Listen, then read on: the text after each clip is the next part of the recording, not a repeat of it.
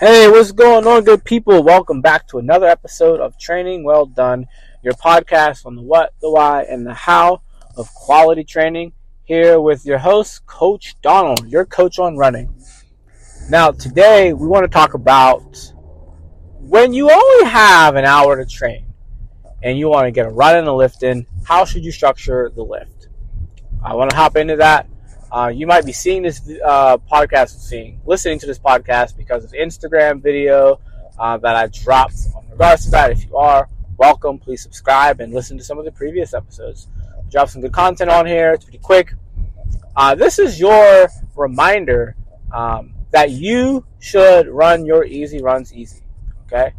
I just had a conversation with somebody who actually helped me record that video, who's an Olympic marathoner, and he gave me two really good gems, but one gem is what I say to you all the time. The other gem was actually really good for me. One of those gems was, if you are running in the middle, and when we say in the middle, it's not fast enough to be a quality speed session, but it's not easy enough to actually feel easy. Those are quote unquote junk miles. Those are wasted efforts. They're not fast enough to make you fast, and they're not slow enough to actually be allowing you the room to recover and just work your aerobic endurance up without a heavy cost. Often, in my experience, and I've said this on this podcast before, high schoolers, especially sometimes some of the girls who are very serious runners, tend to get this wrong. I've seen boys get this wrong as well when they get really intense and then they get hurt. I think that, at least socially in high school, in my experience coaching, the high school boys in the cross-country team tend to screw around so much that they inadvertently make their easy runs easy, even if they weren't really trying to, because they're just goofing around, and whether they're fast or not, especially the fast ones actually sometimes. Whereas some of the girls who tend to be fast, I've experienced them to be much more serious. So they just run fast all the time, and then they get hurt.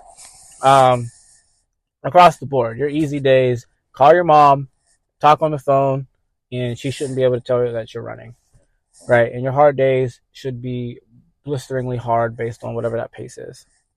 The other thing I got from him, I'm training for my first marathon. Well, I'm not training yet. I'm building up basically my base capacity before I even start the marathon training plan here in January, February. And he gave me this really cool tidbit, especially he said for somebody who's new to running marathons like I am. And just honestly, I'm still pretty green to endurance training in general. I've only been doing endurance running of any semi-regularity since COVID. And I've only really been training since last fall, as far as consistently trying to keep a certain mileage and run a lot and actually executing on that as well. That your long runs, especially for a marathon, he was like, once you build up to 10 miles, he actually suggested that you do a longer run every other week. So let's say you get to 10 miles in the first 4 or 5 weeks, then you do 10 miles this week for your long run. Next week you do a 12-mile long run. The other week you go back and do a 10-mile long run, and you go back and do 14. And you do a 10-mile long run again, do 16, and you can work your way up that way. And the logic makes sense as a coach and as a sports scientist. I just haven't really thought about it in a programming sense, that you don't have to live in a 7-day cycle. And in that flow, what you can do is be able to recover well, because instead of doing 12-mile weekend, 14-mile weekend the next weekend, you do a 12-mile weekend and you do something less, you can be more recovered for a long run. And your speed session, you can actually have a more quality speed session on a down volume week.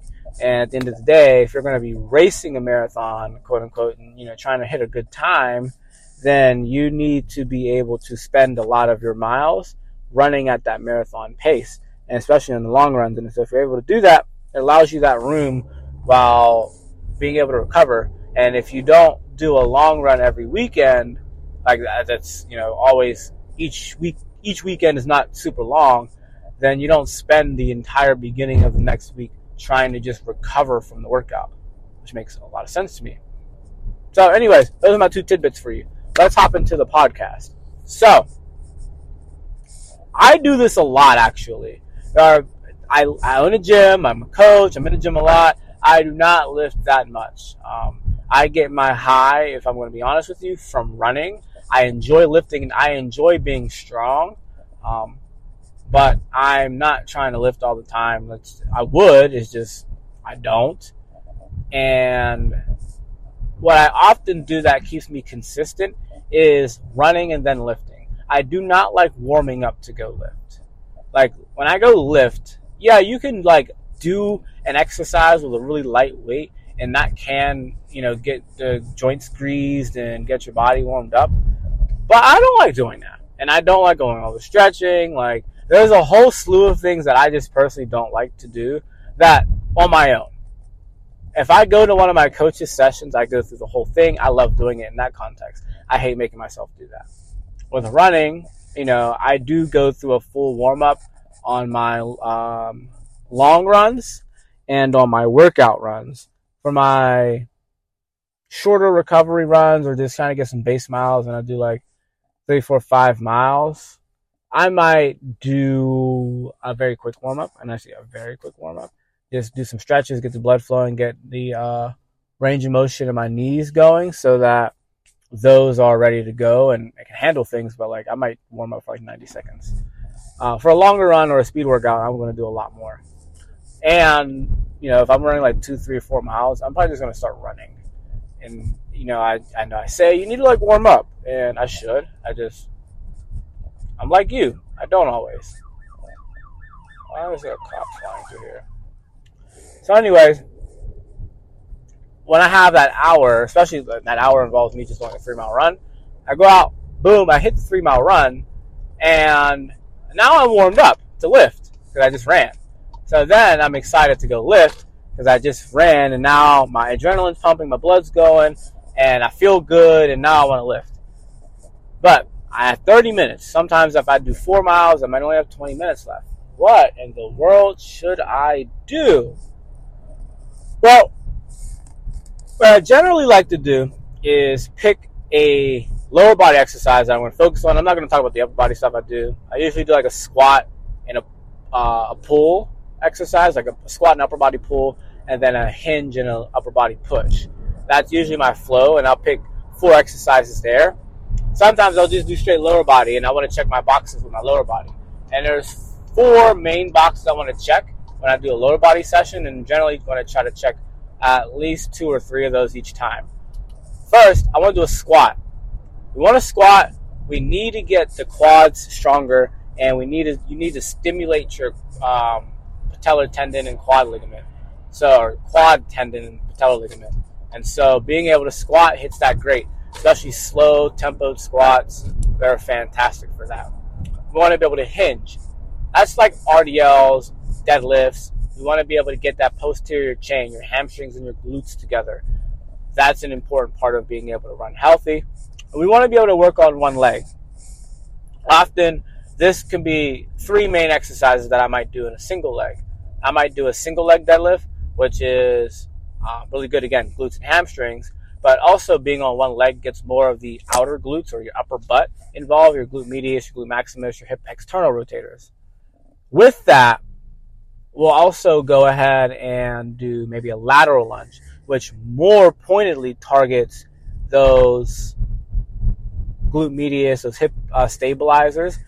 If you ever have pain on the outside of your knee and it's pretty like superficial, there's a good chance your IT band is tight and you should roll out your upper like hip muscles and work on some strength exercises for them, and that can make that go away like in the moment, really, oftentimes, and especially on the long term.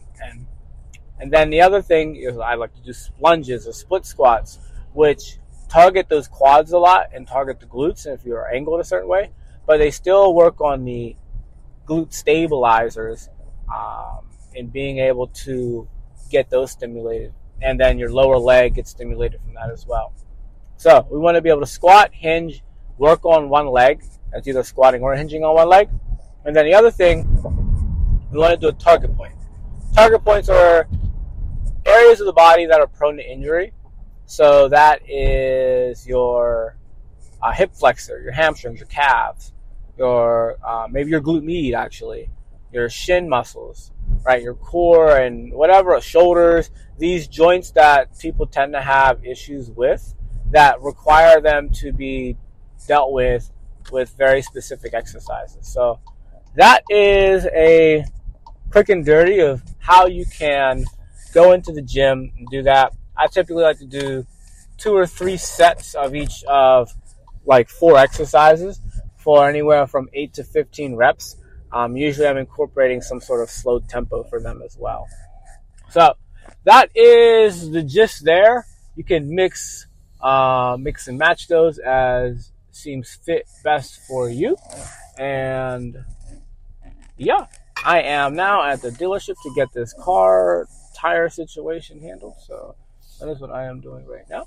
I will talk to you on the next episode. You stay well, get strong, run healthy, run happy. I don't think this is a good idea. I should park here. All right. Ciao.